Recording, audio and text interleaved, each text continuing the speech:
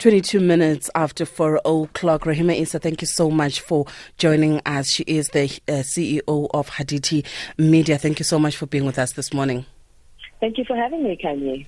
We're talking about what principles need to be in place to have a future-fit mindset.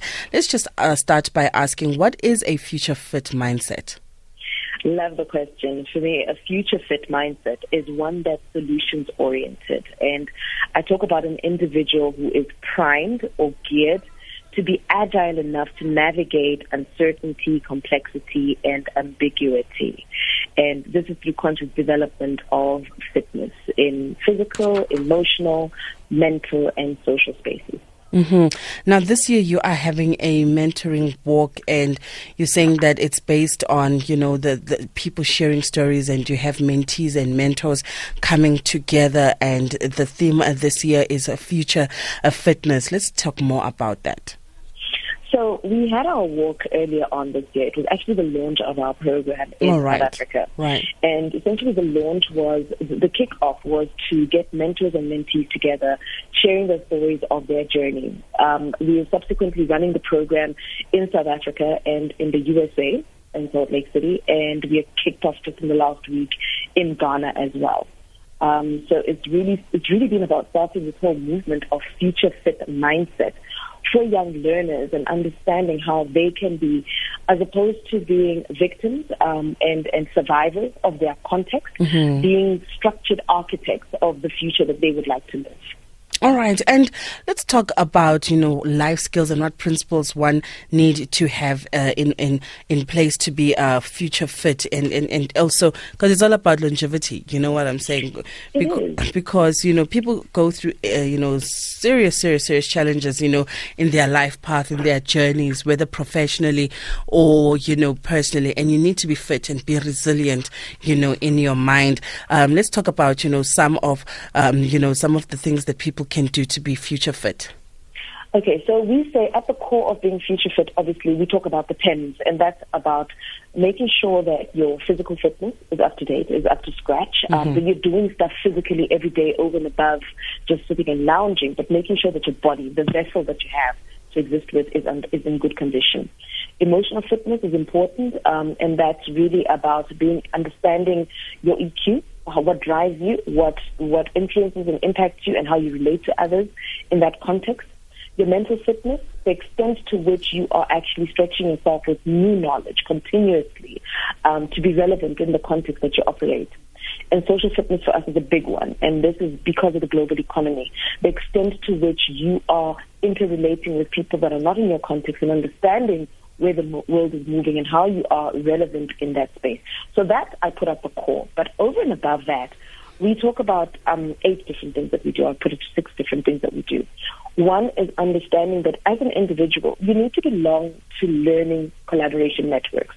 The future world of work is requiring us to be more collaborative. This whole business of being the individual star doesn't work. We need to learn continuously. Religious spaces have this down pat where you would sit and you would look at a subject of knowledge, for example, the Bible, and people would sit back and say, what does this mean? Creating sense and meaning out of context.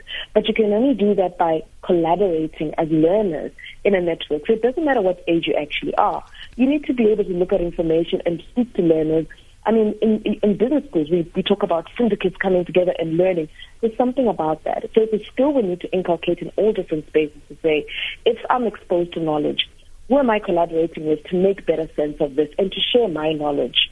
Secondly, it's about being and understanding that we live in a global village. I don't think we really understand. I mean, so for me this year, working with Ghana, the USA, and South Africa, the whole notion of global ideas exchange has just been so overwhelming because we don't understand that issues that we're facing in South Africa, somebody else in the world, and a clear example is the uptake of this program. The fact that the youth in our areas are talking about teenage pregnancy, the youth in the USA are talking about teenage pregnancy. Our youth in Mamelodi are talking about poverty and unemployment. Youth in Ghana are talking about poverty and unemployment.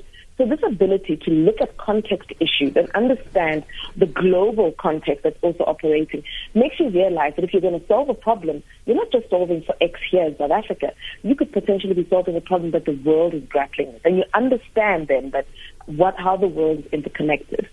Coaching and mentoring are things that I've gone through before.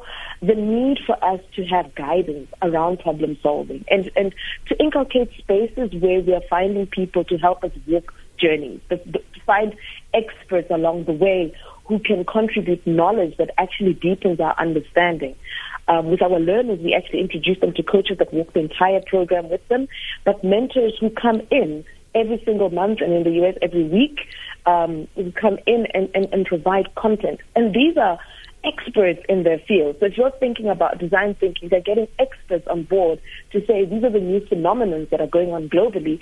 Here, learn about it. So it's not just textbook that I'm learning Afrikaans, biology, geography. It's about understanding that you work in this global space and you need knowledge more than what you're typically exposed to.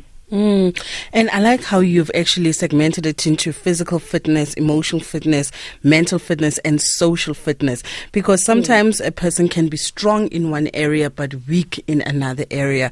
And a lot of times I find that people who are, sometimes emotionally, or let me say academically strong, they have strong mental fitness, they've studied, they're socially awkward, and they don't really know how to relate to other people. Their interpersonal skills are a bit off. And so one day when they find themselves leaving the books in the isolated world of academics and getting into a workplace, and now they have to interact with people, it becomes awkward and difficult. How do you help a person like that? So I say to everybody that the things that I create are from personal experience. I've crashed and burned, not once, not twice, perhaps 3 times. And last year, I'm an entrepreneur, and I was physically immobile because I had damaged my arm, and I had to go through physio just to relearn how to use my arm. And that fact that the physical aspect broke down meant that all other aspects actually started to break down because I hadn't developed them holistically.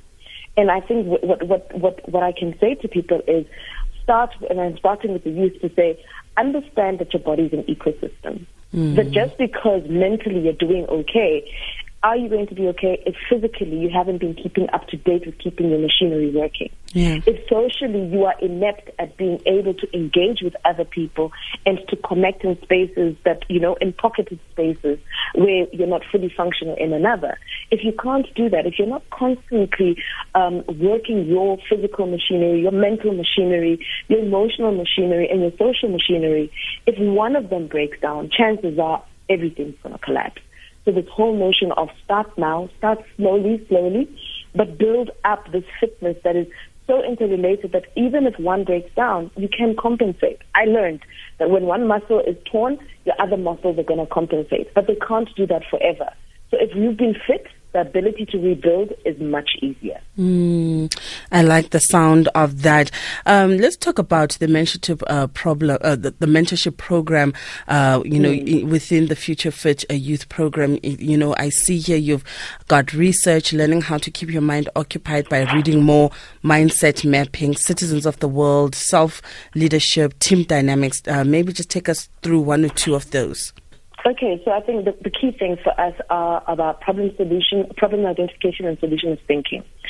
We talk about things in the context. If you observe how we talk about things, we talk about what we are against, what we hate. And for us, we're trying to locate the kids as architects. So we don't say, what are you against? We say, what are you for? What is wrong in your environment that you would like to change, and what does the end result look like?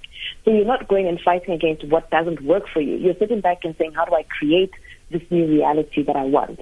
But to be able to do that, you actually have to learn what problem solving is, problem identification is. And often we tend to work with symptoms. So we are working with learners to say, no, let's not work with the symptoms. Let's go to root cause.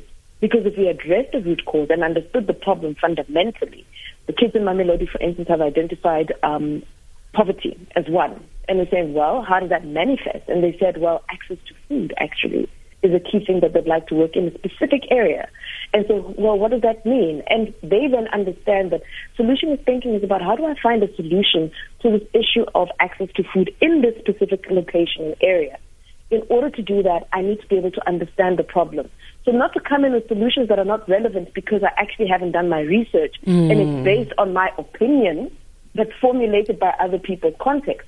how do I go and do research? And this is what we teach them. We teach them to go in a methodological, the words have gone out. It's okay. It's 4:30 in the morning. Like 4 o'clock in the morning. It's finally kicking in. Methodically go and identify to check whether the problem that they're talking about is really the problem or it's a symptom, and then to understand how to do research. Our researcher it was amazing. The last weekend, she took Encyclopedia Britannica to them. And, these old books, right?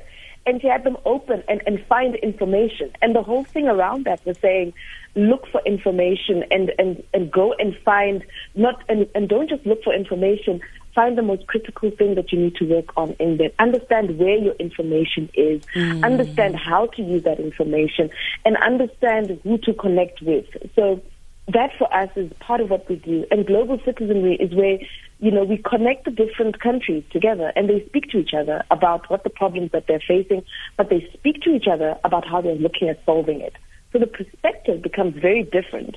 We've got kids who are in a refugee center versus kids who are from a township, looking at problems that are very, very similar, but having different lenses as to how to approach the solution. That for us is powerful. And what this encourages is this whole notion of youth-led self-leadership and youth-led team dynamics, the kind of things that we often only pick up when we're already ready for work. And we're saying, actually, with the way that the world is complex and ambiguous, the sooner we equip youth with these skills of the future mindset, where they're seeing themselves as community solution providers, but they're seeing themselves as being architects for social impact, then we'll be able to address the problems. Wonderful. And how do, learners get to be part of this Future Fit Youth program? We're currently working with identified partners. So in South Africa, we're working with Ikamba Youth. So we're working with organized youth formations, because part of what that does is that it's ensuring that the academic construct is still being taken care of, and we're working on personal development. So we're working with youth organizations, and if youth belong to a youth organization, they can contact us at futurefit@hadithimedia.com. Thank you so much for joining us and always sharing with us your wisdom. And that is Rehema Isa. And how do people get a hold of you, Rehema, before we let you go? Some of your social media handles? Twitter and Instagram is at Rehema Isa. And if you can't get me there, at Hadithi Media. Perfect. Thank you so much. We'll speak to you soon. That is Rehema Isa, CEO of Hadithi Media. We were talking about life skills, or what happens or what needs to be in place to have a future fit mindset. 25 minutes before 5 o'clock. Stay with us.